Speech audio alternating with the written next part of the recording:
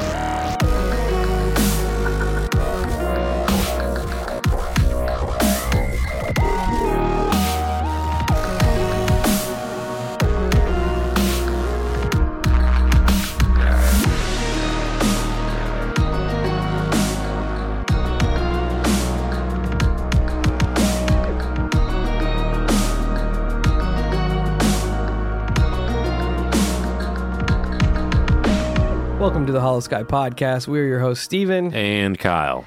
And we are back today with round 3 of the Bledsoe saga. We're going to do things a little differently because Kyle's put in a fuck ton of work. A lot. Digging into this. We won't do a listener encounter today or a shout out or anything. We're just going to do the business and get straight to it. That being said, check us out on all our social medias, Facebook, Instagram, YouTube, Twitter, TikTok. Come join up, hang out with us, be part of this lovely community we're creating. You know the drill. If you have a paranormal encounter that you would like for us to feature on a future episode, Kyle will tell you how to do it. Well, today I'm just going to tell you to reference the show notes. I don't have the phone number pulled up, and I don't have it memorized because I'm not good with numbers.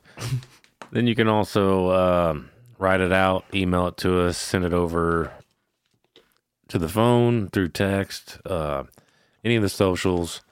You can record yourself using your smartphone, shoot it over to the email, which is going to be hollowskypodcast@gmail.com. Yeah, if you listen to the show, you know the drill. Yeah, like by now you should understand. If you'd like to support the show, look at the show notes. We got a shirt store, merch store. You can check out our Patreon, figure out any tiers you'd like to support us that way. We've got a Venmo if you want to shoot us some monster change. That's cool. We love all you guys. Best thing you can do is word of mouth. Yeah, absolutely. Grassroots. Spread the Hollow Sky love. Tell all your friends, tell their friends, just tell people who aren't your friends, tell your enemies. It doesn't matter. Just get our name out there. Everyone. Yeah. The bigger the community we get, the better. Is what it boils down to. So tell everyone you know. Shout it from the rooftops. Take an ad out in your local paper. Please and thank you. And just rent a billboard.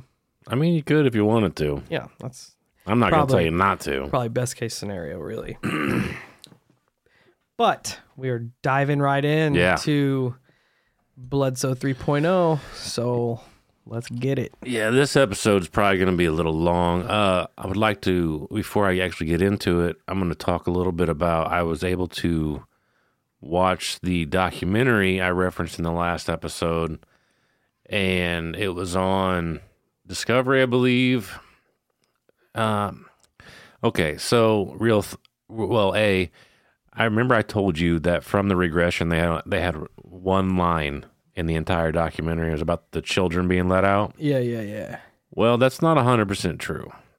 They did have a couple other lines here and there, and I only noticed that because we had talked about the regression. They didn't really ultra imply this is the regression, but they were so cut up that they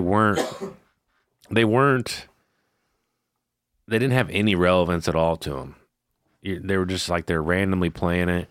And I will agree that it was a weird. If it was a hit piece, it was a weird hit piece because they didn't like mock him directly or even in the quote unquote documentary. I wouldn't even count it as a documentary because I feel like I clicked on it to watch it through Amazon and I felt like it was part of a series, like a TV series they were working on. Yeah. So it was a 45-minute episode with commercial breaks. So imagine trying to shove this whole story That's into that tight no wonder of a it got frame. so convoluted. Well, and the other downside of it was that they brought up a bunch of bullshit mental psyche shit. It was like they planted a small seed in your head like, this dude could be crazy. Oh yeah. But they would all, like, they brought in a psychiatrist and she's like, well, we ran this test on him and it shows that he could be this, but I don't think so by talking to him. But I'm like, you just planted a seed of doubt in everybody's head. Why would you even say it if you don't think it, Exactly. And then they brought the lie detector test guy in and all that stuff. So it sounds like a dumpster fire. Yeah, and then another thing I caught that they did was, and I'm almost 100% positive they did it on purpose, but Chris was telling them about like how he saw these lights in the sky, these UFOs and whatnot. Well, they made a visual recreation of it and played it for him. And I think they were trying to catch him off. But as he's watching these recreations, he's like, no, you got it wrong. That one's supposed to be over here. And I'm like, they're trying to fucking get you. Yeah. That's what they were doing. They were trying to get you to discredit yourself. That's one of the things that I like love so much about what I know about the case is he seems like such a genuine person. Like he has no ulterior motives to embellish the story. Right, exactly. You know what I mean? Exactly. He sticks to it to a T. I mean, obviously, like there's going to be, and I actually think this adds more to it. Like, I've listened to a lot of conversation between him and Richard Dolan, him and his son. I've read a lot, and there are subtle discrepancies, right, between his story, but he's human. And it's... You think it's more like remembering as opposed to embellishing? Yes.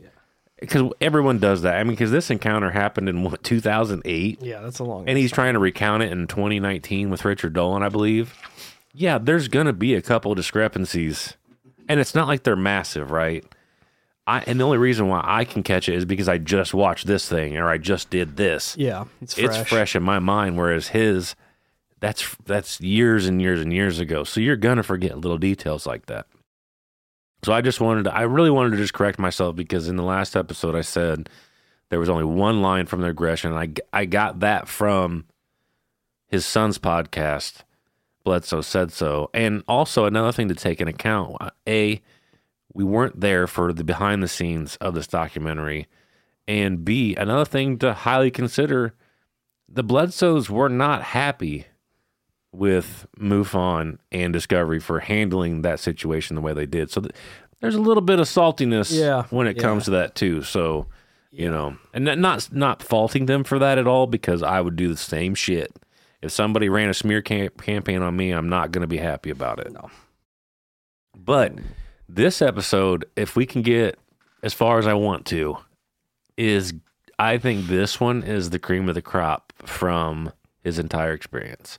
This one, I literally messaged Steve and I was like, I have had my hands on my head staring at my keyboard for like the past 10 minutes. I feel like I'm going crazy. I'm excited. So Easter of 2012 is when he came into contact with a being that he refers to as the Lady. So when MUFON left the Bledsoes, his family was more or less in this state of turmoil. Chris calls it the 5 years of darkness from 2007 to 2012. At this point, Chris had decided to never speak about this event again. And you have to remember, you know, he didn't want to talk about it because of how much ridicule he went through in his hometown. His children were being ridiculed at school. he just had a lot of negative stuff going on. So he's like, you know what? I'm done talking about it. I'm over it. After MUFON left, there were a lot of high-profile scientists that began, knocking on Mr. Bledsoe's door. One of them being Hal Pollenmeyer, a NASA lifer. Apparently, when MUFON left, they deleted all the files on the case as well. It seems like they abandoned it. They just were like, all right, we're done. See you later. We got what we needed from you. Goodbye. That's weird. Right?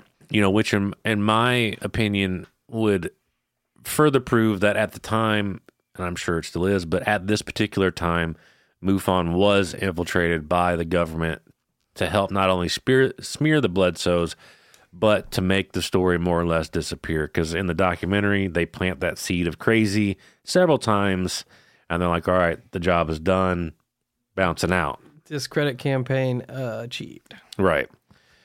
So for these 5 years, Chris had tons and tons of orbs appearing around his property. It was getting to the point where they were having people over to witness these orbs. By orbs, I assume it was, these lights in the sky were, and I think a lot of people will get confused because I initially was. You'd think these orbs were UFOs, but they are not. In one case, there was a golden orb that was about 100 feet up, roughly around the size of a school bus. Chris ran back inside and grabbed a brand new camera to take photos of this. When he did, it said memory card error. It ended up breaking his camera. Chris says that the orbs will change sizes as well. It could be the size of a firefly and turn into the size of a car. They'll leave burn marks in his yard as they travel. When they stop, or at least when one of them stopped, they left a 16-foot circle in his yard, like burnt into the grass. So at this point, Richard Dolan asked Chris if he felt heat coming off the orbs. Chris says no, but he's been warned by scientists and the Catholic Church to stay away from these orbs because they give off plasma radiation. And the Catholic Church? More so, the fucking Vatican. What? Contacts from the Vatican told him this, not to touch these beings. What? Yeah. Which that one there threw me for a loop too. I'm like, why would the Vatican be reaching out about touching these things? Yeah. Like, what do they know? Exactly. Aside from everything. Exactly. In the library beneath it, but. So. Oh, what the hell? So when you see the light from these orbs, it gives you information. And we've heard this before with UFO contactees, where almost like people think they're having information downloaded into them. Yeah, for sure. And Mr. Bledsoe references this quite a few times throughout what I've seen in documentaries and stuff. And he does. He just says, like, when I look at these lights, I gain knowledge. They send knowledge to me, which is pretty interesting. So Chris gets this feeling about how he needs to start talking about his experience. But as a father, he feels like he needs to protect his children from all the bullshit that's been going on in their life.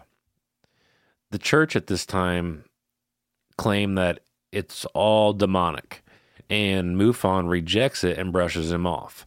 But the entities are telling them he needs to share his story. So one night, Chris is laying in bed sleeping. It's roughly 3 a.m. I'm listening to Chris tell this part, and it makes me kind of borderline shit myself. And this is one of the things that I kind of interject with my own experience. Okay, before we hit that, are MUFON and the Catholic Church butting heads as to what it was? Because that's kind of how that read. Like, the church is saying it's demonic, and MUFON rejects their. No, I don't think I meant it that way. Okay. I think that MUFON just rejects a story as a whole. Yes, like you have two different people that are kind of supposed to be helping him, and they're like, "Nope, see ya." Right on. I didn't know if they were going at one another. Right. I'm like, that adds a weird dynamic to the situation. But anyways, and I actually messaged Mr. Bledsoe, and I got a response on this particular thing I'm about to bring up. But nice boots on the ground. Right. I'm listening to Chris tell his part, and he says that he's asleep. And what happens? He hears a voice, which he said sounds like it comes from a loudspeaker, but this voice tells him to arise. So he shoots up and asks who's here. But before I go any farther, I have said on here before that I get woken up by a woman's voice saying my name. Yeah. I messaged Mr. Bledsoe about this because I'm like, dude, I just read this and this is kind of blowing my socks off.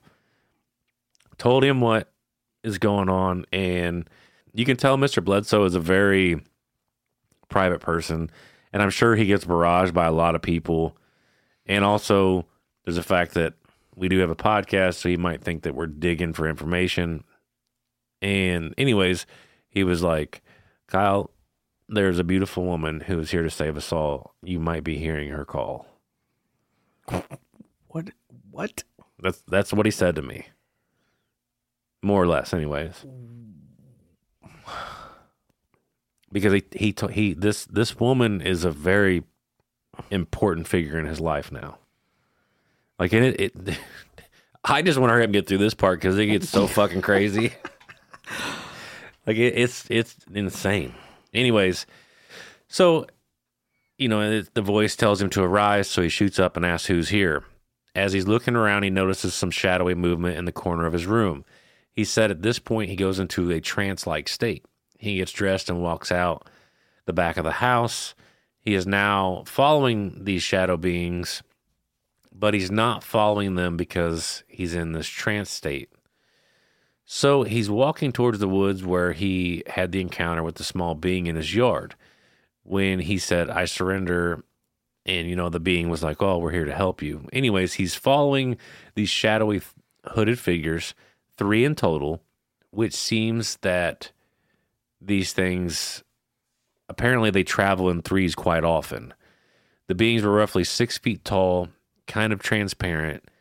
Chris thinks they wear this cloak or whatever it is to keep from blinding people that witness them. Once again, a more angelic, description. All of a sudden, an object which looks like a tube. This is the most bizarre. This is his words. An object which looked like a tubed pack of hamburger, also furry, but it was placed into his hands. And he said it felt like it was a living creature. It kind of freaked him out, and he drops it. As he goes to pick it back up, he hears a voice tell him, this is yours to keep. Then the beings vanish. So he picks it up and walks a few steps towards his father's dog kennel, opens one of the kennels and puts this thing in the kennel, closes the door, and he's like, all right, I feel a lot better that this thing is in there and I'm out here. All of a sudden, he feels a rush of air, and the trees in front of him disappear, almost like a portal opens. Then he sees a bull rushing him. This bull knocks him down and runs over top of him. He said the bull was transparent as it ran over top. So Chris rolls to his stomach to find the bull and to get to his feet to take off running. As he gets to his feet and instead of seeing this bull, he sees a beautiful woman in front of him. Her dress was sparkling. It was white, and it had a very Roman feel to it. And he said that she had blonde hair and blue eyes. Chris said that she was the most beautiful woman he's ever seen in his life. She looks at Chris and says, you know why I'm here. This is your burden you must keep. You don't want to believe you strayed. You don't want to believe what you've been told to tell. So she appears because Chris has been so hesitant on telling his story. If you tell this story, I will be there with you and I will guide you. Some of the things she shares with Chris, he refuses to share because they are apparently prophecies. But he says he had to write them down and send them to certain people. Now, through a lot of my research, he basically will write letters to the Pentagon. He has to send letters to the Pentagon about this shit. Yeah. About the prophecies? Yeah, some of the prophecies. What? Mm-hmm. Oh, yeah. Yep.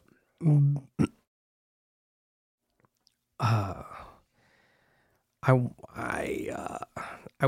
wonder if that's orders from the beings or orders from the Pentagon. I think it's the Pentagon. I don't think the beings care, But he's crazy. according to the documentary. Yeah. Like, yo, this guy is off his rocker, but the Pentagon's Exactly. like, yo, all this craziness you're dealing with, send that shit to us. Yeah. Oh yeah, 100%. And he's had CIA, he's had high-ranking scientists at his doorstep. I mean, he's had legit things going on. And I use crazy in the most sarcastic Yeah. quotations I possibly can. Yeah. So apparently within the 7 years of this happening, some of her prophecies have come true. I was unable to find any of these prophecies. Apparently somebody mentioned something about a sub and a warhead, but I could not find anything as hard as I tried.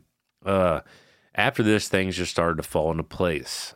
People heard about his encounter with the lady. With that, he gets asked to come to a conference and speak about it. But everyone wants to hear about his river event, which is his first major experience with the UFOs and all that. But he tells everyone, and almost not by himself, almost like it was being relayed through him. In Baja, California, there will be an earthquake measuring 7.8 on the Richter scale in September 23 of that year. We'll take a wild guess at what happened. There was an earthquake. Yes. So Did it match the same? I'm pretty sure it did. Anyway, so MUFON calls him that summer and asks him to come to a conference to meet a Dr. Pasulka, who I am going to write an episode on this lady. Maybe even try to reach out to her. So she happened to be there during this first convention. And I'm curious about this because I was trying to find it to put in here. And I'm assuming it's probably in one of her books or something, but while she was with Chris, the two of them had what she would describe as a life-changing event. And from this, they formed a very close friendship. And at this point, she starts to help Chris research on everything he's been going through. Fast forward a few months, Dr. Pasulka calls him and asks if he would meet with these friends of hers. Chris isn't feeling it and says, I have to wait for a sign from the lady. Day after day, Diana calls asking if he's seen a sign, and he never does. Well, one night, Chris heads out to smoke a cigarette, and it had been raining for roughly 2 days straight. All of a sudden, he sees these sparks come out of a tree, and he has video of this tree. But this tree caught fire all by itself, which if you're going to maintain his narrative on this religious context, the burning bush. I was about to say it. Yeah, the burning bush. Well, his wife's freaking out and basically runs out there with a hose, and she's able to put the fire out. Midnight comes. She walks by the window because she's pretty confused and kind of freaked out at this tree just catching fire by itself. Maybe she had a lot on her mind as well. Either way, she's walking around the house. Midnight comes. She walks by the window. Tree's on fire again. She runs back out there, puts it out. Once again, at 3 o'clock in the morning, tree catches fire again. So Chris takes this as his sign to meet up with Diana or Dr. Pasulka. With this encounter of the burning tree, a lot of scientists came to investigate. Some of the scientists were even from MIT. Also, this experience caught more attention with the government and certain programs. Dr. Pasulka was even concerned for Chris's well-being in regards to all the government attention. Which kind of, that's a red flag right there, the fact that she's worried about what he's getting himself into. Yeah. Now, during the interview with Richard Dolan, Richard asked, "What do you think the lady in white is?" Chris said he thinks we can't even comprehend what she is, other than that she is everything. After this experience, Chris begins to become obsessed with nature. He, back in the day, Chris was able to hunt and he even uses the reference smash bugs. He had some of his animals mounted on the walls, but after this experience with her, and he doesn't really say why, I'm assuming just the connection with this woman, but he's like, I can't not do any of it. I can't even smash a bug. He's like, if I hurt them, anything living, I will start crying. Chris thinks that everything living is a part of her. Chris says that if something above is trying to send a message, they wouldn't send a big scary thing. They would send something like her to communicate its message. So I'll jump into some other things I found in regards to the lady. On Bledsoe Said So, they have another regression, which was done by a Barbara Lamb. Ryan says that Chris remembers everything with this lady, but they wanted to use her in this regression format to see if there were aspects of it that Chris didn't remember. And apparently after the regression and all of it, Chris reclarifies, like, no, that's everything I went through. So for all this next shit that you hear in the regression, this is Chris's encounter, like full encounter with the lady. Ryan says that this encounter even drew attention from Tom DeLonge, Timothy Taylor, Jim Simeon, John B. Alexander, and that Diana Walsh Pasalka. Right off the rip, Ryan talks about and this is pretty interesting. So in this episode, and you have to keep in context here that they are doubling down on a religious aspect to it. But Ryan says the last time this lady was seen was the miracle of Fatima. They think this is a real deity, a goddess, and that's his words. Now, for those that aren't familiar with the miracle of Fatima, I'll run through it, rather quickly. It was a small village in Fatima, Portugal, on May 13, 1917. The Blessed Virgin Mary appeared to three young peasant children, Francisco, Jacinta, and Lucia, ages 10, 9, and 7. These children were tending the sheep when a lady in white, more brilliant than the sun, indescribably beautiful, standing above a bush, appearing to the youngsters. From May through October, the lady appeared and spoke with the children. On the 13th day of each month, the children began to tell everyone about the experience. They said that she told them that God had sent her with a message for every man, woman, and child living in the century.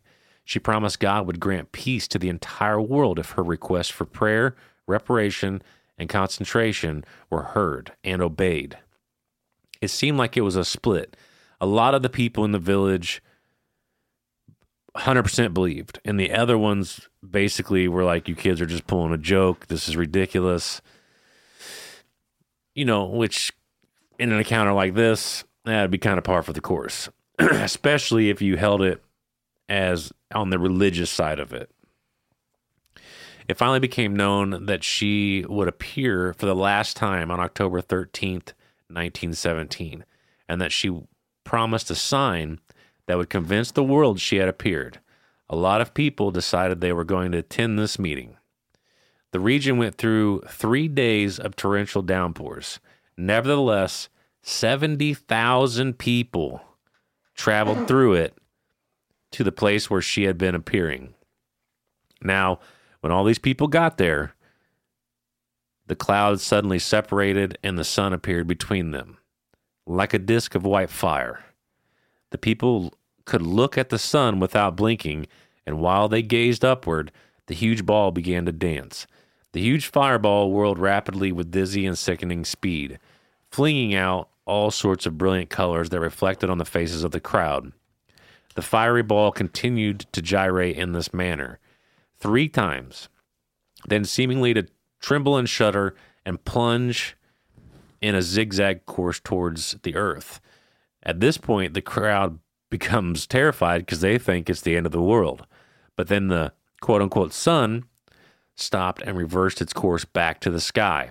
After it left, the crowd was, as you can imagine, amazed, and they were some were laughing, cheering, crying. And one thing that I found really strange about this was that it says many of the people that attended noticed that their clothes were completely dry now. Like, that almost sounds like a case of missing time. Oh, I didn't even think of that. Holy shit. Yeah, like a mass abduction. I mean, I'm not saying it is, but that seems like a case, like, because they didn't say anything about heat coming off of it or anything like that. So the only way I wrap my brain around is they had missing time. Yeah, they were taking it long enough to dry out. Yeah. And if this, like, they're tying this into the Bledsoe case, it definitely explains why the Catholic Church is so interested. Yeah. Now, after all this, people would be, these people would hound the children as to what they had been told by the lady. It was known as the quote-unquote secret and was in 3 parts. The first was a frightening vision of hell where the sounds of poor sinners go and contained an urgent plea from Our Lady for acts of prayer and sacrifice to save souls, with particular emphasis on praying of the Rosary and devotion to the Immaculate Heart of Mary. The second part of the secret prophesied the outbreak of World War II very specifically and contained the prediction of the immense damage that Russia would do to humanity by abandoning the Christian faith and embracing communist totalitarianism. The third part was not revealed until 2000. Its revelation coincided with the beatification of Francisco and Jacinta. It did not contain any striking or cataclysmic prediction, but instead the vision supported and affirmed the immense suffering endured by witnesses of faith in the last century of the second millennium. Sister Lucia, the surviving member of the Fatima trio, confirmed that in the vision the bishop clothed in white who prays for all the faithful is the Pope. As he makes his way to the cross amid the corpses of those who were martyred, he too falls to the ground, apparently dead under a hail of gunfire. It is possible that the vision predicted the 1981 attack on Pope John Paul's life. And that was this little piece that I found on, the whole miracle of Fatima. And I found it relevant and interesting because it heavily ties to UFO lore. But if you're listening to this story and you're contemplating the thought of celestial beings, it also ties to that narrative as well. Because I'm prepared to say that I don't think that Mr. Bledsoe is experiencing ET interaction. I think it's something else. I don't know what it is. And for me, celestial would be the easiest way because that's basically the only description I got right now. Yeah. But when you go further through this stuff, I don't think they are what we would consider aliens, what I would consider aliens. Now, could you feed in your dimensional aspect to it? Yes. But when I think of ETs, I think of things from other planets within our universe, right? That's what I consider an ET. My brain's going 100 different directions. Oh, it's going to get way worse. So, are they pushing the narrative that the white lady is the Virgin Mary? I think so. Okay. I'm not 100% sure because I don't. That's kind of where if he actually, because he references a lot like the Trinity. Yeah. And the Father, the Mother, and so that has my brain going like. Oh, it's going to get way fucking weirder. What if these entities are playing into our need for religion? Absolutely. Definitely possible. So, like all of these sightings that we think are of a holy heavenly nature are actually just of something that we don't know a goddamn thing about. It's possible. And it's funny because no matter which way, by the end of this, I promise you, I still believe Mr. Bledsoe and his experience. I'm just wondering I don't know the narrative, but it is ironic because I know off air, you and me have had this conversation on dimensional entities, and you were even joking around, and you're like, because you throw that reference like ants don't realize what we are, they can't perceive what we are, basically. Yeah. And you threw the reference, going up the dimensional chain there, but I specifically remember you going, and it might have been in regards to the Acacia Strain album, where you were like, there could be entities out there who stumble onto us and are like, you know what? I'm just going to act like I'm their God or this or that, or you know what I mean? And it just, it resonates. It really does. Cause that's totally it. Like what if there is like we talked about an entity that just stumbled on our little planet and they see all of us, worshiping these symbols and worshiping, these beings and stuff. And this entity's like, I could step in here. Oh yeah. And another thing, step in here, dog. Before we get into this regression, and it's long, so buckle up. But you were kind of right in that last regression, because I was listening to Ryan and Mr. Bledsoe talk, and it's another reason why I don't want to say I don't want to single them out, but this religious narrative that they're carrying, in that one part, the celestial beings were saying, we created you. They were saying that. Ryan clarified that in the last interview I watched. That's how when you read it that first time, I'm like, they are trying to step above what he feels is God. Is how I took it. Yeah, I don't know if that's the case or not, but Ryan and his father seem to believe that these beings of light created humanity. Yeah, because I almost feel like Chris said, I believe in God, and they're like, well, okay, well we created you, hence we are. And when it is kind of, now that I see it that way, your angle on it makes a lot more sense. Like, because like you said, he referenced God and creation, and they go, okay, like you're saying, like they're like, okay, well, we created you, therefore we are your God. Yeah, that's how it played out to me. Like they were right, like almost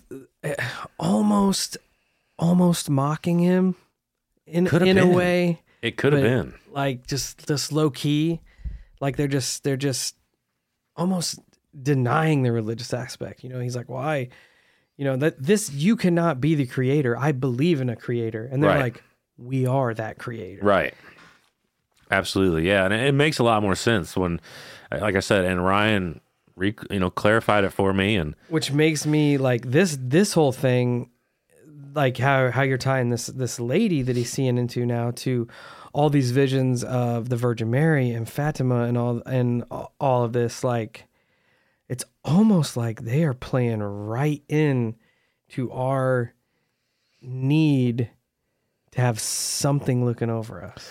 Right, and I mean, think of how long humanity has called out prayers and just sent all that energy into the universe.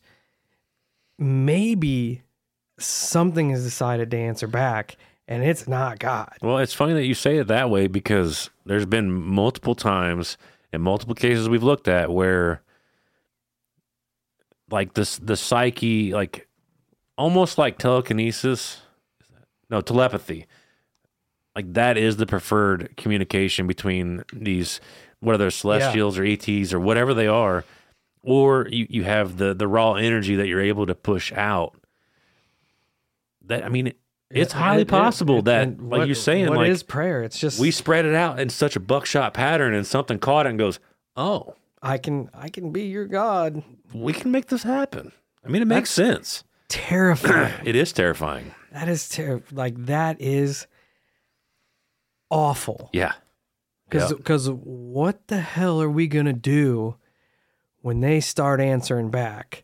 And the message didn't fucking get to who we wanted it to get. Right. It got intercepted somewhere along the way by some.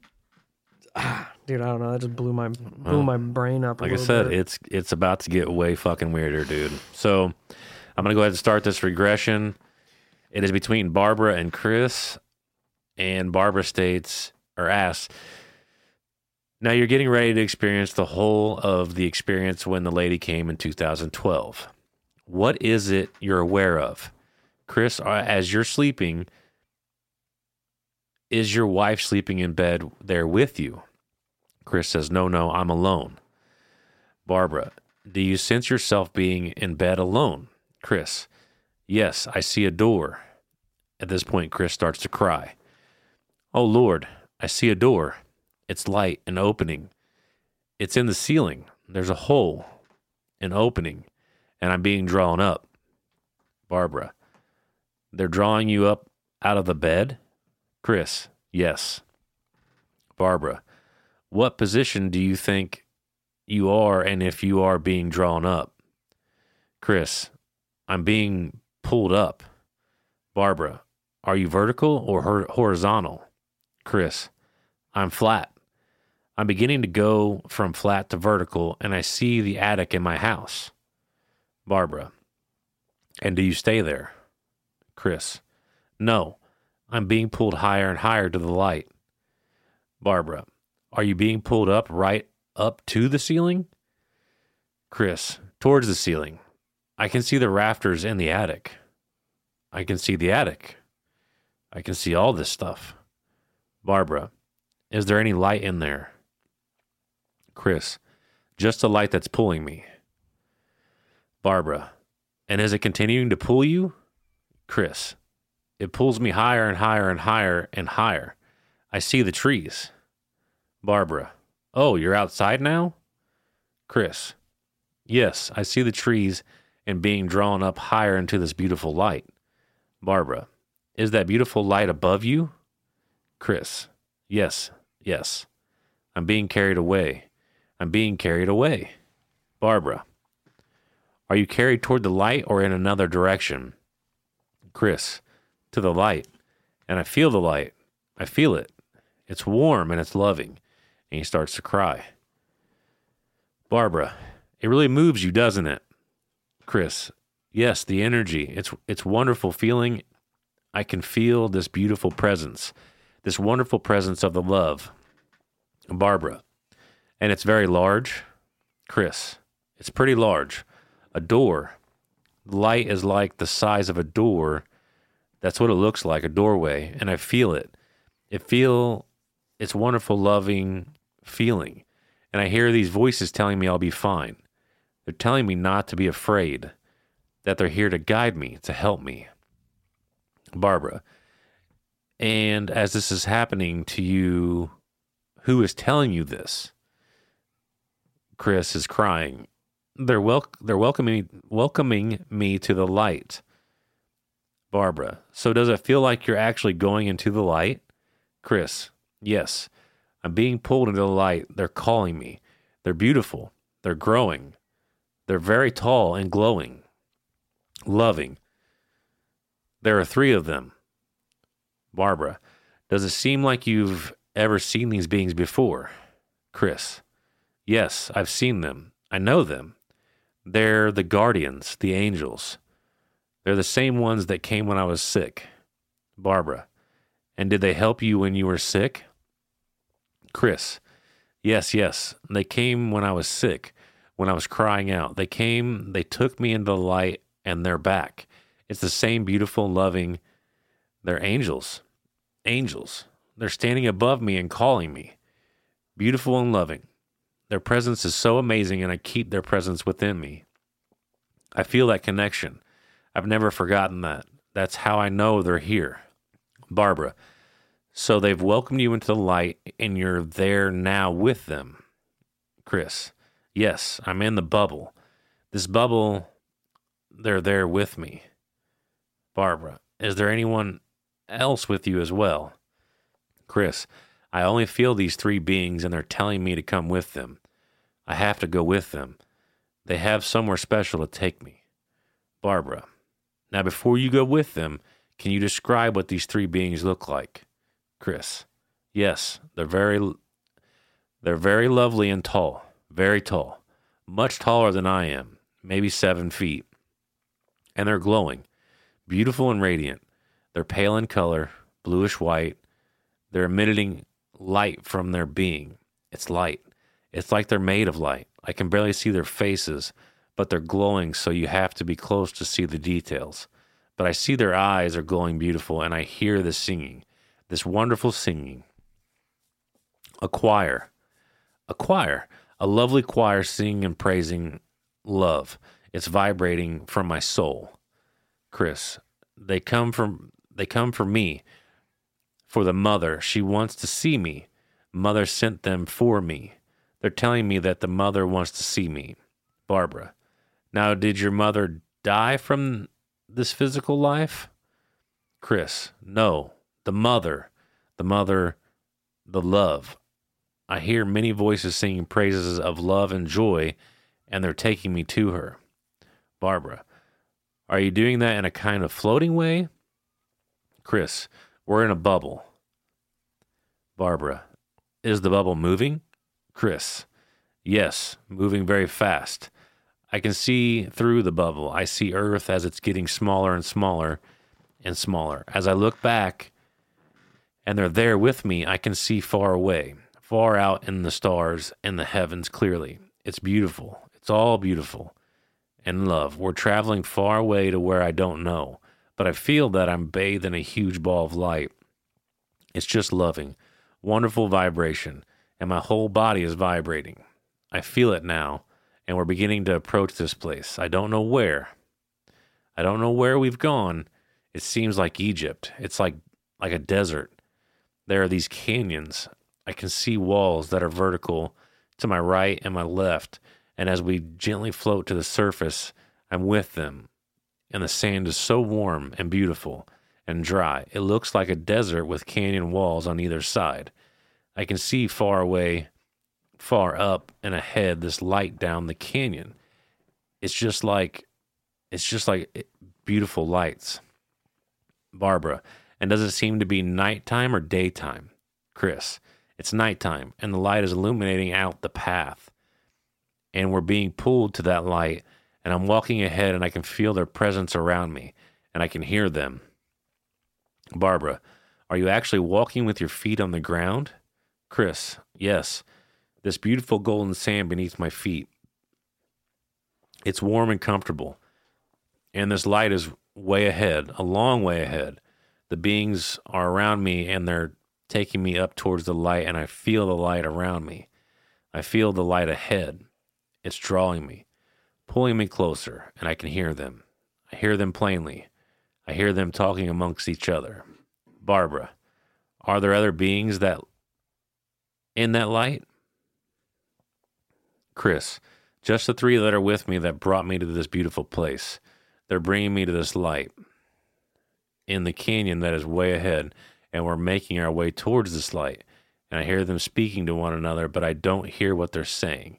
I just heard this beautiful language. Gorgeous, beautiful. Chris begins to cry. It's permeating my being, but I don't understand it. It's a heavenly language, and we're headed towards this light. This light is illuminating the floor of the canyon and the walls as we get closer. And I make a turn to my left, and the light I can see is coming from around that turn. It's so bright. It's illuminating our paths, and we're not seeing the light yet because it's around the bend, and we're being drawn closer. They're taking me with them, or walking with me, bringing me to this beautiful light, this beautiful bluish white light. Barbara, and is there any change of temperature as you get closer to the light? Chris, it's just beautiful, warm, and lovely. My feet, I can feel this beautiful golden warm sand. It's so comfy beneath my feet, and the light's drawing me in, and I'm so curious. I'm not afraid. I only feel this love. Beautiful feeling of love. These beings are still talking. I can hear them singing, this wonderful singing, in a language I don't understand, but it's almost a choir. Barbara, they're talking in almost a choir? Chris, yes, it's the way they talk. It sounds like it's a choir singing, but I don't understand it. I can feel this new presence that I felt before. And we're beginning to go around this curve, and I can see this light. It's way up ahead coming from the end of the canyon. Chris, as we turn to this curved, it's a dead end, high on the canyon walls where the lights are coming from. Beautiful shimmering light sparkles, and the radiance that's causing me to tremble. And as I get closer, I can see this. It's her. It's her again, Barbara. And what do you see of her? What does she look like? Chris, it's the mother. It's the lady. She's calling me back. She's beautiful. I can't describe the beauty of this loving, most loving mother. She's high up on this niche, standing from a huge stone chair that's carved within the canyon walls, and she's standing in front of it, in front of this huge chair. It's much bigger than her. It's huge. It's very powerful. She's glowing, very beautiful. And I made a mental note of, like, they mentioned the powerful chair, and it reminds me of Montauk and the Montauk chair, because they talked about how powerful it was. Yeah. And then another thing I noticed, like when Chris was being drawn to this location, he kept talking about like this vibration in his body and whatnot. And we've heard that a few times from people who've contacted us with almost like it could possibly be the start of astral projection. Oh, yeah. You know, like in sleep paralysis cases where they've talked about having vibrations. And like a hum and stuff like that. It was just something that I caught. You hear that sometimes about people who feel like they've interacted or come into contact with portals as well. Oh, really? Yeah. Like, I mean, I can see it if it's frequency based. If you, Kenny Veach, we did that episode where he went missing. Yeah. When he went into the that's right, the M cave. It was a vibration. Yeah. Yeah, I didn't even think about that. Yeah. Totally. Back to the regression here. Barbara, what about her size? Chris, she's not very big. Barbara, is she human? Chris, she's human. She's floating. Her feet are not on the floor. She's hovering. She's above me. She's up in the niche carved into the rock wall, and she's looking down at me. And I look back to see these beautiful glowing beings, and they bow down to her, and they're leaving me. They brought me to her. Barbara, and what do those beings look like? Do they look like the ones who are escorting you? Chris, they're the same ones, the guardians, the angels, the seraphim. They're loving, glowing, beautiful. Beautiful words the words can't describe, and they're leaving me with her. For now, they leave me with her. I can't describe her beauty, the joy, the vibration in my soul. And she's so beautiful and loving. It makes me want to tear up and cry. She's so loving. Barbara, let yourself really feel that too. Chris, oh God, oh Lord, words can't describe. Oh my God, I can't describe the love and the sadness she has for us all. She weeps with me. She's so beautiful. I just love her. She's beautiful. Amazing. Her gown she's wearing is a sparkly, glowing, beautiful white flowing gown. It looks like all the stars in the sky. in this beautiful silky gown, dressed from her neck to her feet, and I see tears. I see tears in her eyes. This is a little note here, and during the regression on Bledsoe Said So, Ryan cuts in, and I really don't know the relevance of it as to why he interjected with this here, but it is interesting nevertheless for a couple of reasons. So according to Ryan, his family has had a lot of run-ins with the CIA. Now, this is just weird for a couple of reasons. You know, we've talked with Charlie from the confessionals, and when we did, there were some choice words Charlie used that blew my mind. And I feel like it's relevant in this because Ryan claims that if you trace the Bledsoe lineage, you can trace it all the way back to King Arthur time. The CIA apparently believes Chris may be a reincarnation of Merlin. Sounds crazy. Ryan also notes that his wife's name is Jennifer. King Arthur's wife was Guinevere, which in ancient Welsh or Cornish, the origin of the name translates to Jennifer. And Ryan can translate to Little King. Now, that's just weird by itself.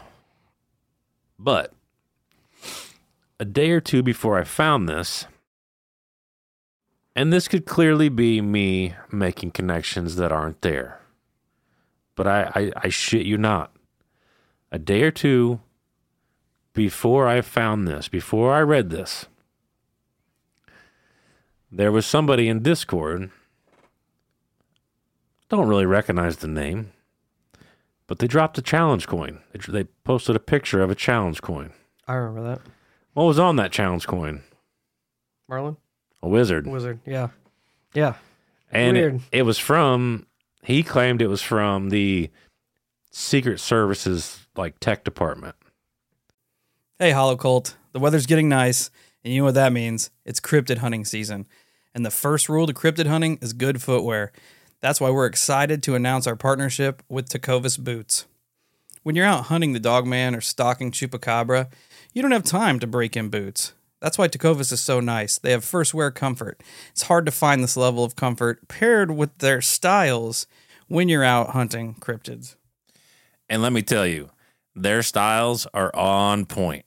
I've always considered getting me a pair of snakeskin boots, and their pair is mint. They also have crocodile boots, caiman boots, ostrich boots, regular leather boots. They have it all, and it's ridiculously awesome. You can even stop by the local Tecovas store, have a complimentary drink or two, and shop new styles. The smell of fresh leather and a friendly staff are at your service. Many stores even have leather custom branding to make your boots truly personalized. And with regular live music and events, there's no in-store experience like it. So just imagine yourself getting a pair of legitimate snakeskin Hollow Sky branded boots. How awesome would that be? Nothing is going to intimidate a dogman like a nice pair of gator skin boots. If you can't make it into a store, just visit tecovas.com. That's TECOVAS.com. They offer free shipping on all boots as well as free returns and exchanges and ship right to your door. Go to tecovas.com and find your new favorite pair of boots today. And I'm Weird. like, I do remember that. I was like, what the fuck are the odds of that? And I'm not kidding. It was a day or two before I read this. Damn this exact. synchronicities. It was so weird. I do remember that happening. And it was almost like he posted it for no reason, if I remember right. Like he just dropped it. Yeah, I'm trying to He's like, remember just check out this weird challenge coin. the context of the conversation. I don't know. It was super weird. I do not like the way whatever these things are just overload his emotions. Oh yeah. I don't like the way that they control that they play into that. That's because he's interpreting it as, love and warmth and light and all this stuff. And in my brain, when's the best time you can manipulate someone is when they're in an emotional overload. Oh, for sure. When they're just completely out of their head, whether it be positive emotion or negative emotion. And it's funny you say that because, like, he even referenced in the last interview that I watched with him how these beings came to him when he was like basically dealing with trauma state because he was sick and he was at a point of weakness. Oh yeah. And that's when they appeared. I don't to help. Because I've never heard this story before. This Right. is like I'm sitting here just like glued in listening. Everything that I'm hearing makes me feel like this is nefarious as shit. I don't know. It could be. But I know, I don't know. We'll get to it when we get to it. Barbara, at this point, she asks, and Chris, what about her face? What can you see about her face? Chris, she's the most beautiful. She is love. She looks totally human. She's very young looking, 30s. She doesn't look very old, youthful and beautiful, in this glowing, beautiful light. But she looks very sad. The most beautiful woman I've ever seen, and her love, she radiates. My body's vibrating from the energy that she's emitting. This light is going through my body and causing me to tremble. I'm not afraid. It's her presence. Oh God, she's talking to me. Barbara, be really aware of what she's saying. Chris, oh Lord, she's telling me that she brought me back to put the secrets there. Secrets that I would not know until the time is ready. She's telling me things. That I have to stay my course. That I can never waver. Her and her angels will never let me out of their sight. Ever. And that they're guiding me. And I have to trust what I know. I have to trust. And she's telling me that she'll place people in my path that were meant to be. That she's guiding them as well. And that we will come together at the right time. And that all will be revealed in my lifetime. Or at least my family's lifetime. And once again, I interject here with how that phrase there kind of messes with me because she talks about guiding, and I like when we were dealing with Egress, I brought up how I felt like we were being guided on this path, and then I had my conversation with Bo about the timing of things. And it just like, for a second there, my brain was working in a pattern of like, what if all of this happened because we were meant to cross paths with Mr. Bledsoe? Yeah. But then now I'm sitting here and like reading this. I didn't catch it at first until right now, but, and I don't know. So the funny is the thing with the regressions, you don't quite know, but if this statement is 100% true, and he's relaying what he's actually being told, he says just a few lines earlier, she's telling me that I have to stay my course, that I can never waver. Her and her angels will never let me out of their sight.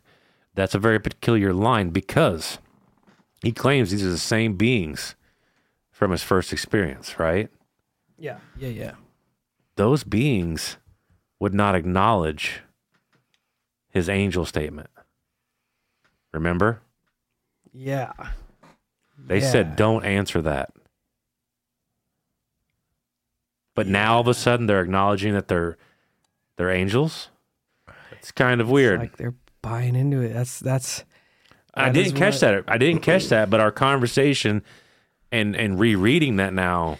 Because I mean, the more I'm sitting here and it's plaguing my mind. Just think about prayer, the words that people use, like almighty and all knowing, all seeing, ever powerful. Everything that we use to describe what we feel is God is just constantly put out there.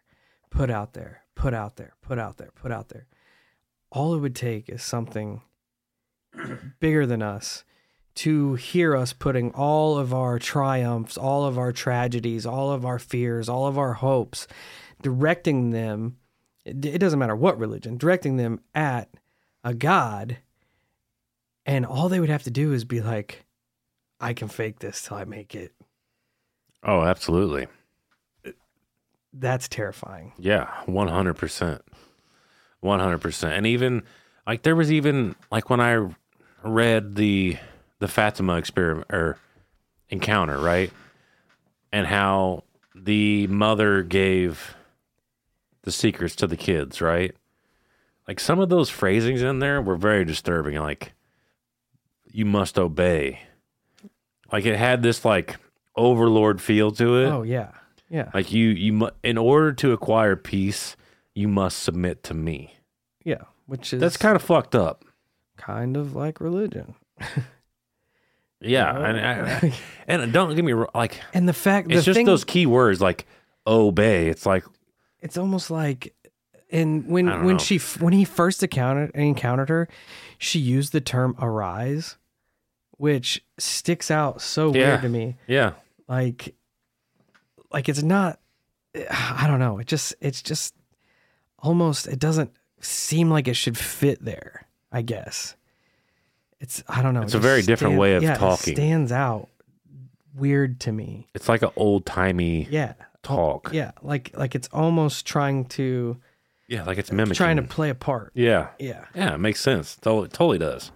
And if you are trying to push a narrative where you are angels or you are God or you are, some kind of divine creator, you're going to be forceful and commandful because you are, that's valid. You are the supreme being of our existence. Right. I don't know. It's just I don't know. The story is just crazy. It's I don't know.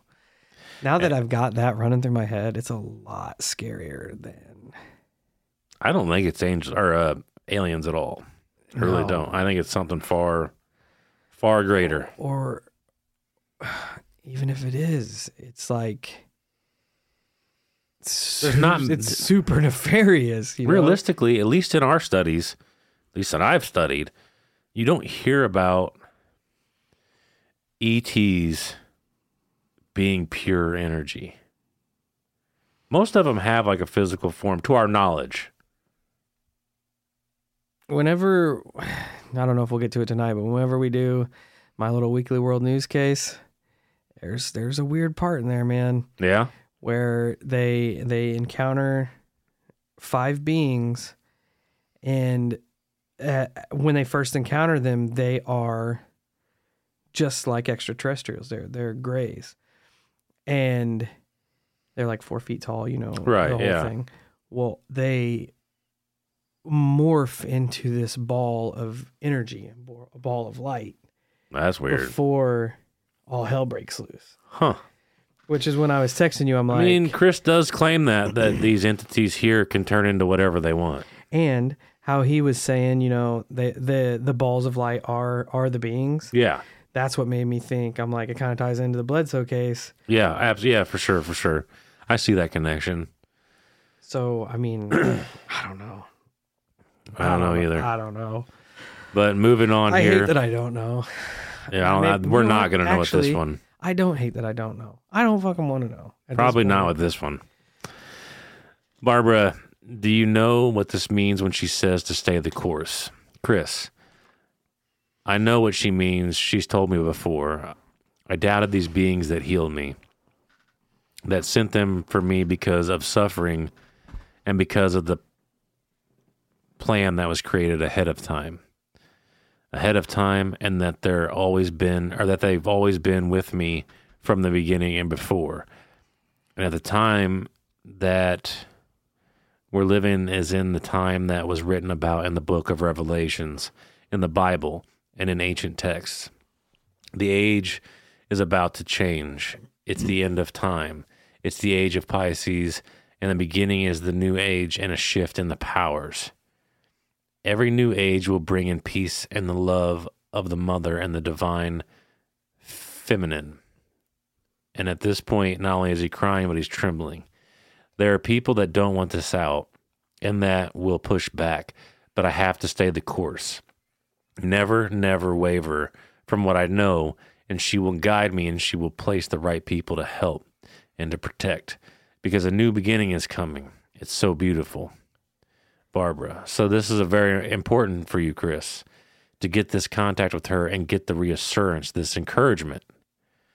Chris, very much. Yes, I've been so afraid. These people, I've had a lot of people trying to convince me that what I've experienced is something different. And I've been threatened. And she told me back then that I would be, but to stay the course and not waver. Never. Because the truth will come. The truth will come, but much trouble will come ahead. There's a lot of darkness that doesn't want the truth. The divine feminine will bring about peace and love in this new world, in this new age that's coming. It's coming, and there's nothing to stop it. It's coming. And I make this reference, but it also is going to tie into later on in probably the next episode. But especially now that you and me have been talking, this totally reminds me of the Brotherhood of the Snake story. Like how there was this force, and again, that one was the Anunnaki. One of them within was trying to help humanity arise, help them progress spiritually and everything else. But you had these other aspects that found out, and they infiltrated that and started manipulating manipulating it for their benefit. It's almost like whatever these beings are that are visiting him are learning on the fly from him. Like how they didn't acknowledge angels, then they realized, man, Chris is a deeply religious man. All right, we're angels. Yeah. Weird, and they're just using all this knowledge they're gathering from him to further manipulate him, which too would lead to the Vatican being like, chill the fuck out. Because if Chris exposes that essentially what everyone believes is God is just an entity just an entity out there that's more advanced than us, that changes everything. Oh, yeah. That changes everything. That what we believe is God is just some big puppet master alien race or whatever thing. label. Yeah. Just pulling the strings from up top, like which. That's even like for me, that's terrifying. Yeah, because I think that's like really bad. That puts out two narratives that no religious person ever wants to hear. I'm not hyper religious, and I ain't trying to hear that. A, what we think is God isn't God. And B, God is doing nothing to stop it. Yeah, that sucks. As far if that's the case, what we ever thought is God never even answered back. Right. Never did anything. These things caught the messages before it got there. And I feel like the Vatican and the government are like, you know what? We have people that believe in higher beings, believe in deities controlling the scene, and we have these entities that stepped in and are just helping push that narrative, showing themselves to 70,000 people in Fatima, doing this and doing that. They're like, we essentially like, this is lulling the public. Like, this is keeping everybody on course, keeping everybody on par. Like, because I feel like religion is a wonderful comfort blanket for everyone. Oh, for sure. Everybody loves thinking that there is something bigger than us watching over us. For sure. Absolutely. Because the opposite of that sucks. That we 100%. are out here floating around this rock on our own. That's terrifying. Yeah. And now, if it is these entities that are playing into this narrative, the government's like, people aren't even questioning it. They're just eating it up. So we're just going to let them do it. Bledsoe, chill the fuck out before these actually get exposed as not being what we think they are. And then all hell breaks loose because nobody knows what's real. Nobody knows what's going on. And once like religions start collapsing, and then like it could be a horrible cascade of dominoes if it came out that what we think are religious deities are not at all. It would crush the pillars of everything. Yeah, like we look at the aspect of God, I feel like the same way like our dogs look at us. You know, we are the all provider. We are the all giving. We can do no wrong. And if that if that narrative were to be pulled out from under us, like so millions and millions and millions of people would probably just abandon hope. Probably. They'd be like, now what, you know? Yeah, there would be a lot of lost people, for sure. So that kind of like connects the dots in my head as to why the government is like, shh, and why the Vatican is like, shh, and why the Pentagon's like, yo, anything they're telling you, send to us.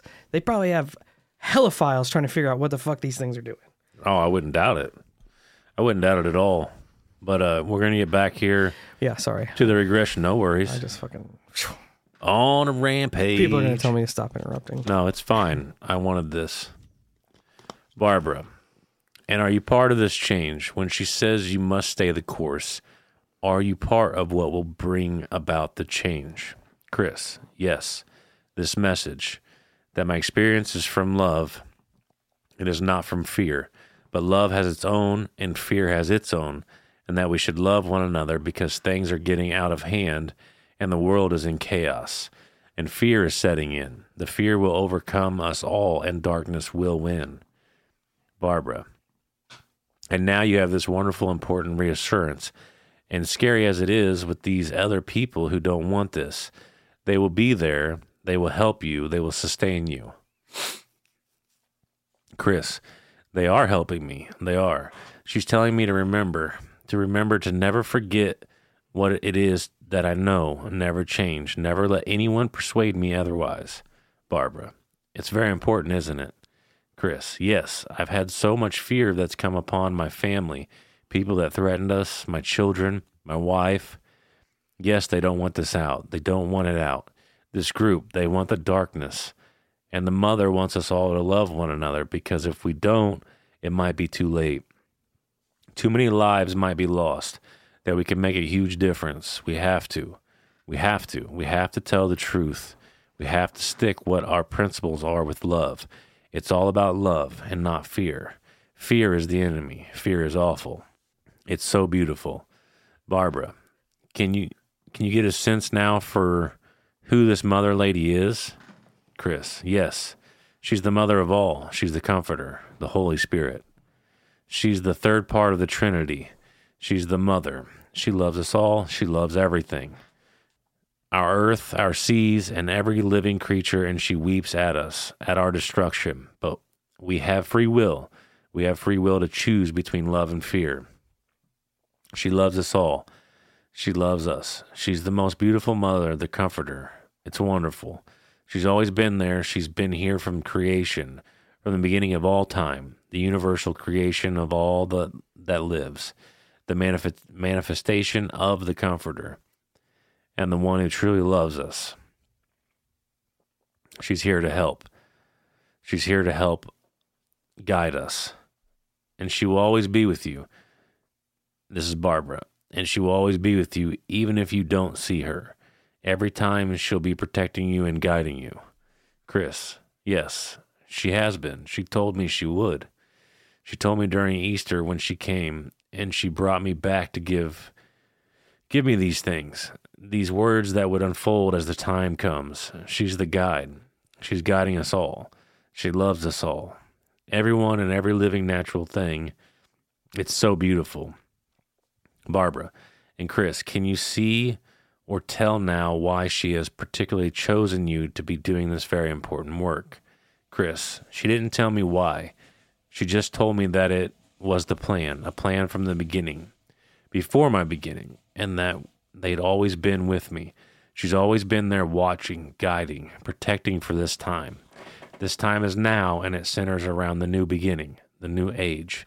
She's telling me that the people of this planet are making biblical scripture take place, and that they've given us the scripture through people, and that we are being guided. These people are in power making this happen, some in a good way, and some not so good. And those who are not such a good way to bring around the darkness, the dark force. And she's in fear of our suffering, of it being so great that she's coming to warn us. It's here. It's now. Barbara, does it seem like the dark forces are particularly active now? Chris, yes, now more than ever, plotting and scheming to take away our love. And when we lose that, we are living in fear, and it's over. It will not be good. It will not be good, and it comes quickly. The earth is out of balance. Our vibration is totally linked. Our vibration is totally linked to her, and to this earth, and into love, our fear. And as we are in fear, our vibration drops to a lower level, which throws every living thing, every tree, every plant, every creature, including this earth. Its vibration is off, and it's beginning to shake and tremble and self-destruct. We have to change this fear. We have to change it. We have to bring love into this earth, into this world, into our hearts and our minds to bring about peace. Never look at fear. Never talk of negativity. Never bring it in our lives. Remove it completely from us to stop this negative vibration from going on. If we don't, it's going to be a major loss because the earth is encoded. She says the earth is encoded. It's part of its makeup to rid itself of negativity and darkness. And that it's a process that has started that only we can stop by love. And with love, we can awaken into a new love, a new world of peace, which was foretold. It's so beautiful. I'm going to stop right there for a second because weren't you not too long ago talking about the Earth's vibration and how it's raising? Oh yeah. I'd read a theory. I wish I could remember. Because there is a thing where you can check. They call it the Earth's heartbeat, and it has to do with these vibrations as well. And it had been going up, and it was a theory that the pandemic happened because there were so many people that it was offsetting the vibration. So they released it to drop the population a little bit to get the vibration back on track. Kind of weird. And I'll let you continue with that. I don't think we have too much of the regression left. I'll let you continue with the regression before I go off on another tangent here. But I'm just like, my brain's all over. My brain is all over the damn place. Barbara, so it's very important for you to do this work and to inspire others to do the work.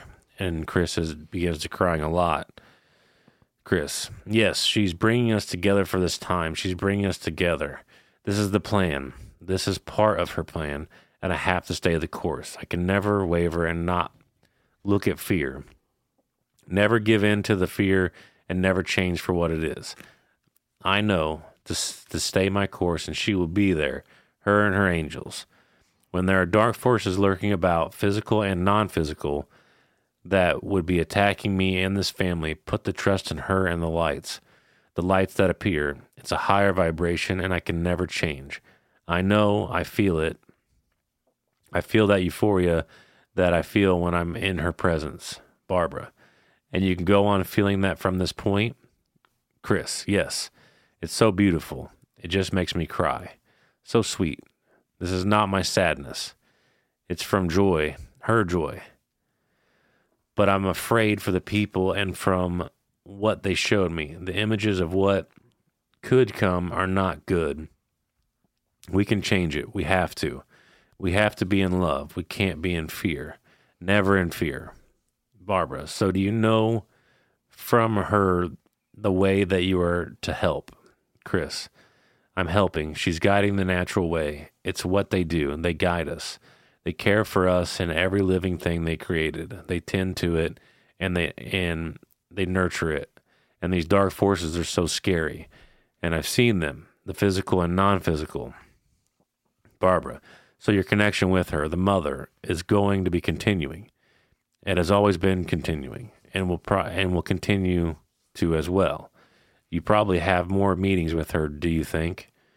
Chris, yes, she's always there, and when I feel that feeling, it's her. Everything's a part of her that we can all feel. We can feel it if we open our heart.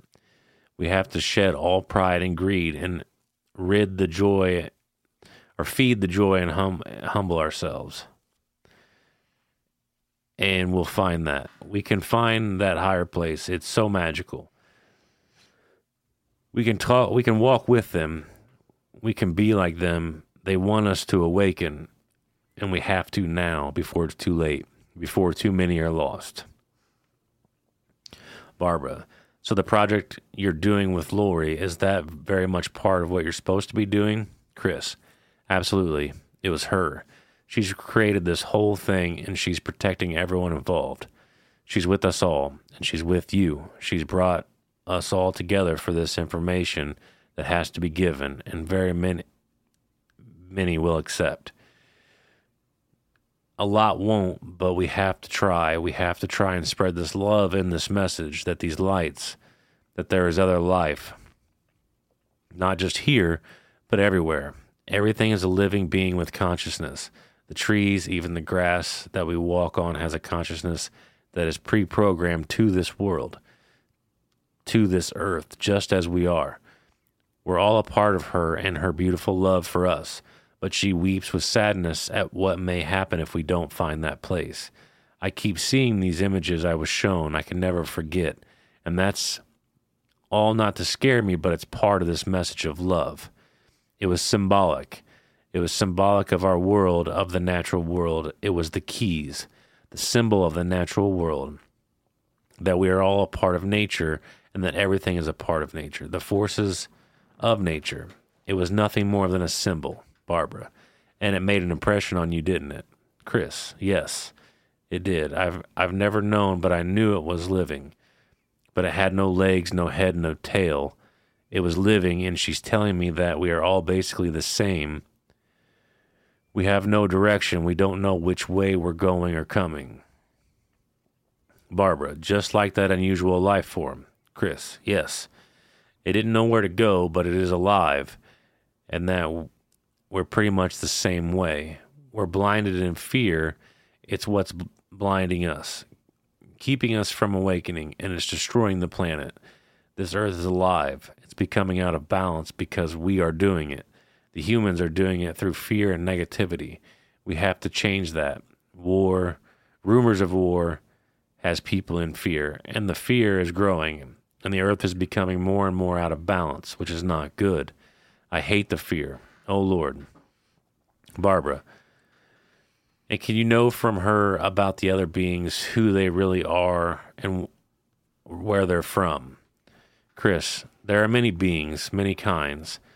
There are those that have a very bad agenda for humanity. They prey on us, almost parasitic, and attaches itself through fear. And they come in all sorts of ways. They come from above, and there are those that live among that we hardly recognize. There are those in the sea. These beautiful beings live in the sea, and they protect us, but they're not bad, benevolent. They watch over us, but the sea is like the sky. It's like deep space. It doesn't matter. They just stay out of sight, but they watch over us, and they tend to every living thing that walks or crawls or swims. And there are others. There are others from other worlds, other dimensions. Spirits of our loved ones exist among us. We just have to find love, but I don't know who they are. I don't know. I've seen some. I felt the fear from some. Barbara, some of the other beings? Chris, yes, because they don't want this message. They don't want the love. They don't want her message out there. But the lights, these beautiful orange, the burning ones, they're the ones with the triangle, the good ones, the ones that helped create us universally. and every living thing. We have to revolve. We have to awaken. They tend to us like we're in a terrarium, like a farm, and she loves us. They love us. But there are those that will come that don't, and that's why the guardians will keep those at bay. But we have free will, and that's our choice. There are other things that I can't remember. What she told me would come in time, at the right time. Barbara. But in the meantime, you were to be bringing the good in, the lights to counteract the dark. Is that right? Chris. Yes, that's the course. I have to stay. And if we don't spread the light, the darkness will overcome. She's the mother. Barbara. So does that give you any inspiration now to carry on and stay the course? Chris. Absolutely. Yes, it does. And nothing can waver that. I'm willing to go, to give what it takes to do what I have to do. Barbara. And not give into the fear and darkness. And not to buy into the fear and darkness. Chris, never buy into the fear. Barbara.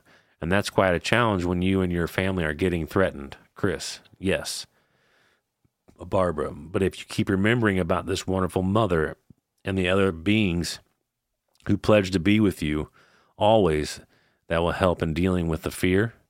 Chris, yes, she's always been there, and I know they are because they come when I cry out to her in fear for my family or for myself. They're always there. They're always near. They hear everything we say, everything, and they direct our lives. If we allow them to, we have to allow them to.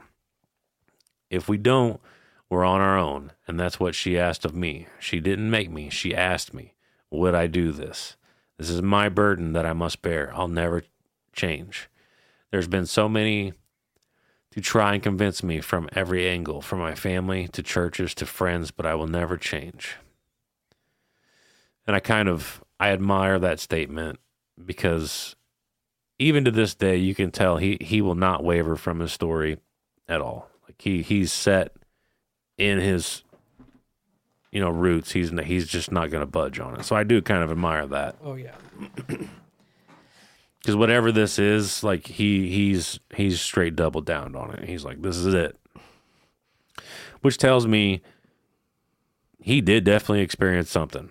I will not question that. Oh yeah. 100%. But Barbara says, they tried to convince you not to talk about these things, Chris, and not to believe that it's good. Dark forces come and try to tell me that I'm wrong and that it's bad, that it's demonic, that it's evil, it's negative, and threaten me at times if I don't change. But I will never change because I cannot. I cannot not tell the truth because I've made an agreement that I must stick to. It's the watchman. She gave me the scripture of the watchman. I can see beautiful images. Now, according to Ryan, this scripture is from Joel, the watchman, in the Old Testament. It basically says, if you don't blow the trumpet, the enemies are coming. Then all the blood of the innocent who are slaughtered will be on your hands. So basically, that's what the mother is telling Chris right now. Like, hey, if you're not going to warn everybody about the evil that's coming, the giant onslaught that will happen is going to be on your hands. This will be your fault. No wonder he's doubled down. Right. So Chris, it's the watchman. She gave me the scripture of the watchman. I can see beautiful images. Barbara, do you feel like you're still there in the canyon with the lady now? Chris, I feel more that she's inside of me. Barbara, she's always with you? Chris, yes, she's always with you too. She's with us all. She's with anyone that will allow her. All we have to do is seek. Barbara. And is there anything else that you need to see about this experience? Chris, no ma'am. Barbara, let's just go now to the very finishing of this experience where you find yourself back at home again. Chris, I'm awakening at home. Barbara, where are you when you are waking up? Chris, back where I was in bed. Barbara, is your wife there? Chris, no, she's not there. She's in the house, but she's not there. Barbara, so you're waking up the normal way you always wake up. Chris, I'm waking up with tears from what just happened. The most amazing experience. Oh God, words can't describe. Barbara, just noticed too, while you're waking up, are you in your normal sleeping clothes that you went to bed in? Chris, no, I'm fully dressed and I don't know how. I don't know how I'm dressed, but I'm barefooted with clothes on. This is so strange. Barbara, just go back a little bit, just for general interest. Go back to how it was that you happened to be fully dressed. Just how that occurred. Obviously, you were returned just to see how it is that it happened, but you were fully dressed. Chris, when the door opens, I hear their voices, and they come in directing me to get dressed. Barbara, so they came into your room? Chris, yes, they directed me to get dressed. Barbara, and do you know why? Chris, I don't know why. I'm just getting dressed. Barbara, can you ask them if you like? Chris, because they're taking me. They want me to get dressed to go with them into the ceiling. Barbara, oh, so the getting dressed happened before you were floated up through the ceiling, through the attic and the roof, up into the bubble. Chris, yes, they came into the room and I crawled back into bed, and that's when it pulls me up into the light. Barbara, so you're fully dressed at that point in bed. Chris, yes, they did. They did it. They directed it. Barbara, I see. So maybe it's very appropriate that your wife wasn't right there, because that would be an unusual thing for you to do, to get fully dressed and then go back into bed. Chris, yes. And they knew she wasn't there. They are all-knowing guardians. Barbara, is there anything else, Chris, that you've been wondering about this whole experience, about the beautiful mother or the other beings? Chris, at this moment, I can't say. I feel as if I'm on fire. Barbara, wow. Chris, yes, it's so hot. Barbara, and is that disturbing kind of hot, or how would you describe it? Chris, it comes from re-entering to my room, or from retiring to my room, and that's why I'm hot. Barbara, is the room hot? Chris, yes, because I'm dressed and the room is very hot. Barbara, that's just a natural thing from where you live? Chris, yes. Barbara, so normally when you wake up, you'd be hot because the temperature there is hot, but you wouldn't be as hot as you are fully dressed. Chris, yes. Barbara, so now that answers your question as to why you were fully dressed. Chris, yes. Barbara, and the one you've been thinking of as the lady, that is now the same one you were thinking as the mother, all the same wonderful, glorious being? Chris, yes, for all eternity, she cares for us and all of humanity and every living thing, but Earth is first, and Earth has a code. The code is triggered by fear from humanity, and it has it in an imprinted code and controlling population, and all of humanity, it was built into the foundation of this world, the nature to keep itself in balance, and as humanity grows, the fear becomes more strong, which affects the resonance of this planet. And there are plans from the dark force that will to overcome us all. It's what it wants to do, but we must overcome the fear and not give in to it. Barbara, so you are to help many other people to not give into it and recognize it, and to not go into fear. Chris, yes, and to understand that what we are seeing is not all evil, and that it's part of love and creation. The angels and the principalities, agents of the creator or creation. They work for creation. Barbara, so you have found that the church, even the Catholic Church, is open and responsive to this kind of teaching. Chris, I think they will be. They will be. They'll want to be. And that they'll accept, a good many will accept the truth. It's been hidden away. This is in biblical terms. And she said the apocalypse to reveal that which is hidden, to tell the truth, because we have a choice to live in fear and die by fear, or live in love and find happiness and peace.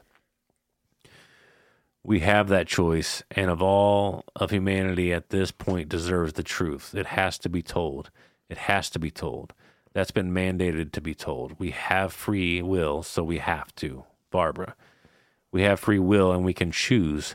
Then perhaps more and more people will need to be educated about the fact that we have to do this. Chris, yes. Barbara, between the fear and the evil, and the good and the light. Chris, yes, yes. Barbara. And you're very much a part of that, Chris. Not that I wanted to be.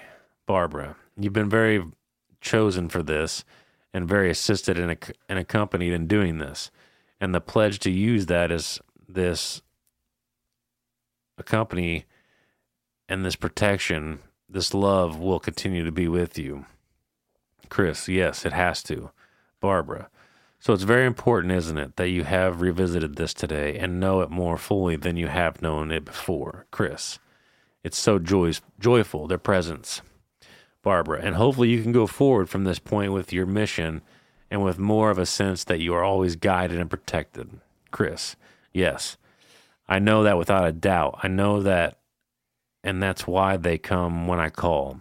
They come to reassure, and they come when others need help, out of love, if we ask them to. Protectors. Barbara, so the others, they really need to call to them, don't they? Chris, yes, everyone does. Barbara, so do you have the sense that there are many, many wonderful beings too, just willing to help and waiting to be called? Chris, yes. Many throughout this universe, throughout creation. They created us out of love and kindness, and the dark force tries to destroy that which is created in fear and in hate, and that has to go. Chris, and this is what has to be told. Make this world understand that this new knowledge can bring out peace, because too many people are dying and suffering over religions, thoughts, and teachings. This is why it has to be told. The truth has to come out, the revealing, the truth that we're not alone and meaningless, and that we come from nothing that is so much a lie and not true. We're very special, and that we were created in free will to find that, for our soul to journey onto a new place, so we can't live in fear. We have to shed that away. Barbara, and so much of the world's culture seems to be encouraging fear of all kinds of things all the time. Chris, yes, and the dark forces know that, and they actually engineer it, and it breeds upon itself if you let it fester, and it becomes more negative. But we have to tell the truth. We have to change everything to find that new place, that new beginning, and it's time. It's now. Barbara, so do you feel in you a little more energy for getting on with it and dealing with it? Chris, yes, ma'am, I do. Barbara, great.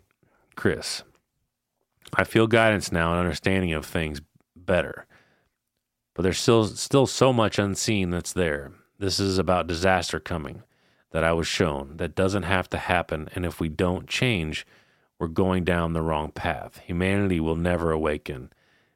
It will be stolen from us through fear and darkness. The truth will bring love and peace upon this world, and it will be through the mother and the love from the feminine, the mother energy, that brings about the light and nourishment and love to this world, because the man energy is so rough and warlike, but it has to be moved to the side, and the woman will rise up. She told me this. The women will rise up, and they are. And we've only seen that. They will become empowered and lose the fear they carried forever. Barbara. And as this happens, they can help to balance out the energies that have been going in the wrong direction. Chris. Yes, the mother is love. That's what we need. Barbara. Well, is there anything else you need to think about or see or know at this point right now? Chris. Not at this point. I'm in a place of processing. I keep seeing images flashing, beautiful living colors, flashing in and out of things that are coming. Processing. It's amazing. I'm so grateful. Barbara. And those beings are grateful for you and what you're doing. Chris. They healed me. They came at my lowest point. They came. They set me up on solid ground, and they came because I was crying out for help. Barbara. And they'll continue to do that too. Chris. Continue to be with you and come even if you come into another really low point. And you can call out to them and they will come. They've committed to that. They made that promise to you. Chris, yes, they did, and the mother too. Barbara. And they apparently work really well together, the beings and the mother. Chris, yes, there are many things, but they work for her. She's the mother of all, the comforter. She's here to warn us because I wouldn't listen and I was so attacked. She had to come herself knowing that When she came, I would not doubt any longer. Barbara, you're continuing to process this as you go forward, this day and all the days ahead, and I encourage you to remember, as you need, the incredible love, light that is there for you, and the support and the guidance and the imperative nature of doing something to change the way that it is on earth. Chris, yes, it's all about nature. It's alive, and we live within it. And there's a lot of nature we can't see, forces that are here but unseen. Barbara, but you know from your own experience that this is real and true and lasting. Chris, yes. Barbara, so if you're ready to come back to this time and place in the situation, just know you will carry this with you now, that it becomes more into your awareness. It's much more full, much more something you can trust. And that is the end of the regression.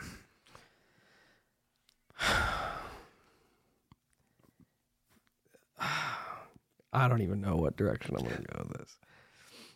Chaos. First off, we can't overlook the fact that when he first encountered these, it was 100% textbook abduction. Yeah, Textbook abduction. for sure. And if it is an all-encompassing, most powerful, supreme religious being in the universe, it's all love and everything, why would you go to somebody in such a horrifying, terrifying way that is an abduction? That's a good point. Those are life-altering, traumatic. Because both of them, him and his son, Chris Jr., were kind of like fucked up by the original experience. And he said that they came to him at his lowest point, which you hear all the time. When people are down and out, it's when negative things make their way in. Right. And on some different notes here, I was talking to Discord Kyle a little bit about the previous episode and the statements I made where they were almost countering God. Yeah. Me and him were talking about, like, if it is alien being or a being from another dimension or another galaxy, whatever, what makes Earth so special? Any elements, anything like that can be found anywhere else in the universe, except, as far as we know, Humans. me and Kyle, DNA, Yeah. consciousness, souls, maybe, Yeah. That was kind of initially where my brain went. emotions, fear and love. Right. And it's like the mother is so adamant about keeping humanity alive, not letting it destroy itself, almost like it wants its little garden to keep producing. Yeah, it was kind of disturbing reading this again when he referenced us as like a terrarium. Yeah, I was like, they take care of us. When he described it that way, I was kind of like, oh, that's kind of fucked up. That is terrifying. We're pets. Yeah, and if we have something that they use, dude, like that, like you said, the acacia strain, and that one line in the song where he's doing the spoken word and he says, what's he say? All beings have souls, and all souls can be devoured. Great. Yeah. All living things, all beings have souls, and all souls can be devoured. Like, I was thinking of that while you were reading, and I hear how invested Chris is in these beings and how he is 100% into what they are doing. And I just picture this whole big event taking place. Like, Chris and the beings are finally ready to, like, expose themselves and get the final message put out to the world. You know, it could be live on television or whatever in front of a huge audience, and the big door opens up. Like every time they go to visit him, it's in this weird fucked up abduction type way. Yeah, so, even the Fatima story, like it sounds like a fucking UFO comes out of the sky. Exactly.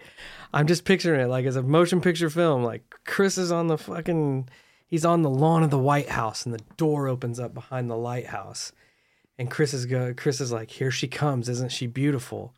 And out steps this like unfathomable abomination that we can't even just this formless, violent being that we can't even imagine. And in his mind, it's the most beautiful woman he's ever that would be the seen. Worst. And that thing steps through the door. That would be the worst. And then what do we do? Suffer the consequences. Drink a Monster. And try to run. Because like the narrative those beings are pushing through him is not adding up. It is weird. To something positive. It is weird. And the fact that they reference other beings, and they reference like they're talking about how all these people want to stop us, and everybody's trying to mislead you, and this and that. Well, and like I said, because normally when like the CIA and the Vatican are on one side, I'm like, yeah, I'm gonna probably step to the other side of that. Oh yeah. But this, I'm like, holy shit! Like even like the Vatican's like, stop. Yeah. Stop talking. I don't know. And like I said, it reminds me a lot of the narrative from Brotherhood of the Snake, because you had like these two factions warring.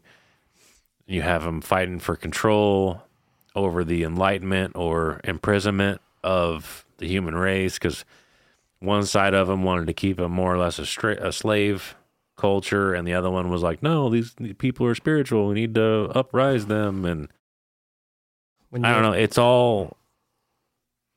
A lot of this falls right in line with, the talking of love, using the references of love. That goes right back to Stardust and what those beings told him. And yeah, I didn't think about that.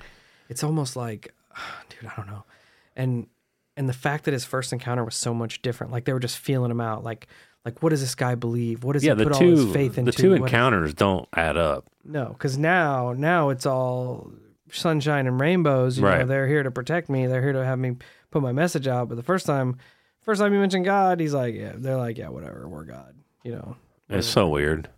And now, like, I didn't catch the angel reference until I was just rereading it again, and I'm like, that really throws a red flag. Now they know that he is all about it. Like, he is a firm, solid believer in God and angels, and they're like, yeah, we can do that too. We found our angle. We can do that too. And now he is 100% in. They have him for whatever they want. Life. And the fact that they're like religious super entities, and they still abduct him from his fucking bedroom, like through the ceiling. If you're omnipotent, omnipresent, you don't have to do that. Well, remember that, because the next episode we're going to cover something really fucked up in regards to that abduction. Oh, even better. Because if you are the great ruler, all creator of humanity, you don't have to pull someone through the ceiling and make sure they get dressed before they go outside. You could just snap your finger. That's true. And ta-da. That's true. You don't even have to take anybody anywhere. You could just put all the information in their fucking brain. Yeah. And they do at times through those downloads where he looks at the light and it goes, bah. Yeah. Because they are not what they claim to be. I mean, I'm kind of in that camp. I don't even know what you'd classify them as. I don't have a clue. It could be just some like rogue entity traveling the galaxy, like has no focus, no path, no route, no anything. Yeah. And he all of a sudden he starts hearing the prayers, and he's like, man, who is this? And you know what else is funny? That all these little things keep yelling at. He makes that reference about the like bad entities like feeding off our fear and the fear and the darkness and this, that, and the other. Well, that's one of the things the Draconians are notorious for, is they love feeding off humanity's fear. And that first, go back to the first abduction. What did he talk about? How fucking scared he was the whole time. For sure. And for beings that don't want everybody to be afraid and don't want other beings to feed off fear. What's the other thing? Like, what's the first thing they did in that abduction? Separate him from his son. So he's automatically fucking afraid for his kid. Right. Yeah, for sure. That's a weird flex for a being that just wants love and not fear. Right. Yeah. That's a valid point. But at this point, we are fucking 2 hours in. Oh, shit. So I think we're going to kill this episode. Okay. Pick her back up on the next one. That's round 3 of the Bledsoe Encounter, and it just one more keeps part. getting more out. Like, I don't know. I feel for the dude. Like, I have immense sympathy for everything that he's gone through, and just everything. I don't know. Anyway, catch us next week for round 4 of the Bledsoe saga. Until we meet again, stay safe, stay weird, and if entities start abducting you and claim that they are the all holy almighty, just take it, just take a second and question it. You know, just go with it. Just be careful.